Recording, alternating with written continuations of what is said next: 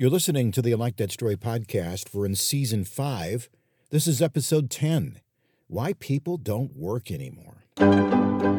Today's story brought to you by Selby Studios. Graphic imaging for family, home, and business. Now here's America's storyteller, Jeff Gould. Thank you, Meredith. Well, for whatever reason, YouTube has decided that I need to see videos of workplace accidents. I think my mistake was watching one, and now I simply can't take my eyes off the screen of stupid people doing stupid stuff in what appears to be places far away from proper medical facilities. Now, if I were on the scene, I would probably get this answer if I inquired, "Why did you do that?" We've always done it this way. Now, that's a good enough answer if there's no other place to work and you need a job. Let me give you a few examples from our own history. John Henry, the steel-driving man of the tall tales, well, that was a real job. Some guy with an enormous sledgehammer would swing in a full 360-degree arc as hard as he could and whack at a steel drill, which was a thick steel rod with a tempered steel bit sharpened at the end. Kind of looked like a huge Phillips screwdriver. And a little bit of stone would chip away when he'd hammer that drill. Here's the scary part. Somebody was holding that drill. Then he would rotate it about a quarter of a turn while the guy with the sledgehammer was winding it around again. And you had to hold it in the exact same spot. And wham! Another piece chipped away. All day long. Have you ever hit your thumb with a hammer? Imagine what would happen if old John Henry misses the steel drill and hits you. Oh, I won't even get into the powder monkeys who would stuff dynamite into the holes and hopefully ignite it after everybody was out of harm's way. Or the brakeman on a railroad who would run up and down the length of the train while it was moving, turning the wheel at the top of each car, applying pressure to the brake on that car, then run onto the next and the next while the train was moving, jumping from car to car in all kinds of weather. What happens if they slip? Or guys who made hats out of felt in the old days. They were called hatters. Well, they would shape the hats by licking the felt, and the felt had mercury in it.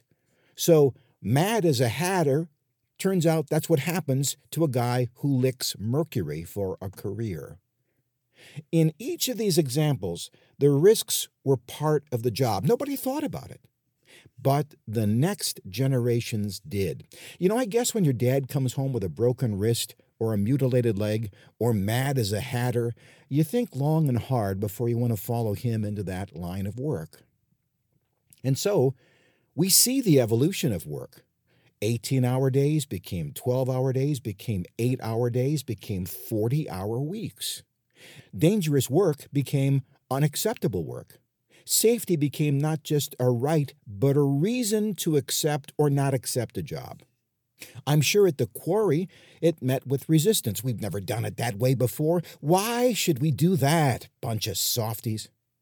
At the railroad, we've never done that before. What's wrong with the way we did it before? Bunch of softies. At the plant, you mean you want Saturday and Sunday off? We've never done that before. What's wrong with the way we did it? Bunch of softies. I've seen some of these changes in my career. I have 4 daughters, and when they were each born, I got 4 hours off. I bought a bouquet of flowers to give to Libby and a box of pink cigars, because that's what you did back then. Paternity leave did not exist. Now, my bosses weren't cruel. It just never came up. And when it did come up later, it was met with what? Resistance. We've never done that before. Why should we do that? Bunch of softies. And the evolution is still going on, only now it's about not the length of the job or the safety of the job, but now it's about the satisfaction of the job, if the job provides meaning. Meaning? Purpose? What's wrong with the way we did it before? We've never done that before. Bunch of softies. Have you been at a fast food restaurant, maybe looked across the counter, see the guy in the back, say, I could do that. And then you think, Yeah, but I don't want to, right? There are lots of jobs today, maybe most jobs, that the employees would describe as meaningless or purposeless. These are the jobs that are not being filled. These are the jobs nobody wants. And so, we, like the owners of centuries ago, must now deal with the problem that we didn't even know existed. Railroad owners asked, well, how are we supposed to make this job safe? Mine owners said, well, how the heck are we supposed to make this job safe? All owners said, why is it my responsibility to come up with a 40-hour work week or give a new dad 12 weeks off? Or now today, why do I have to make a job meaningful? Well, these were and are tough questions, but if we don't figure it out, well, your business is going to be in trouble, right? Because the workforce is smaller now, and they will not go to your job if it does not give them meaning or purpose. If you've been listening to my podcast this year, you know my word for the year is decide. Well, boss or no boss, you need to decide how you are going to find meaning or purpose. It's nobody else's job but yours. You have a choice. You can keep working just for money, out of guilt, out of responsibility. I'm not just talking about employees, business owners, same thing. And if you do this, you will come to a place in your life where you will find yourself somehow cheated. The compensation you received never seemed to match the effort.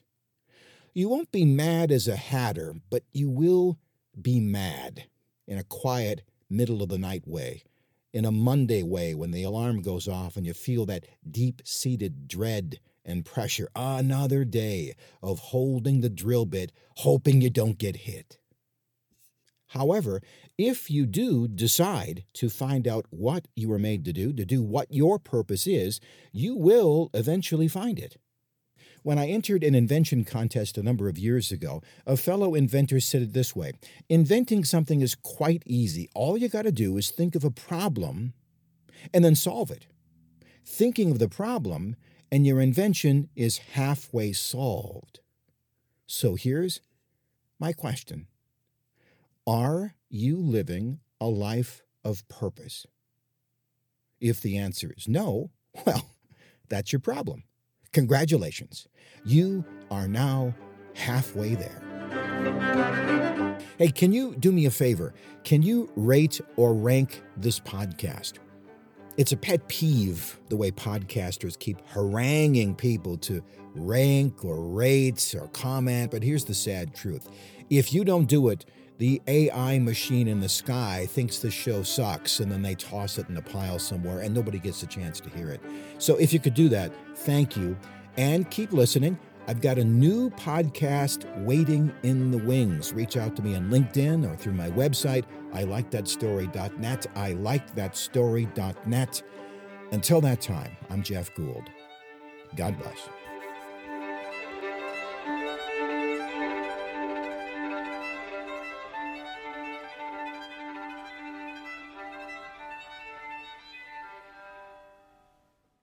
This podcast is a part of the C-Suite Radio Network. For more top business podcasts, visit c-suiteradio.com.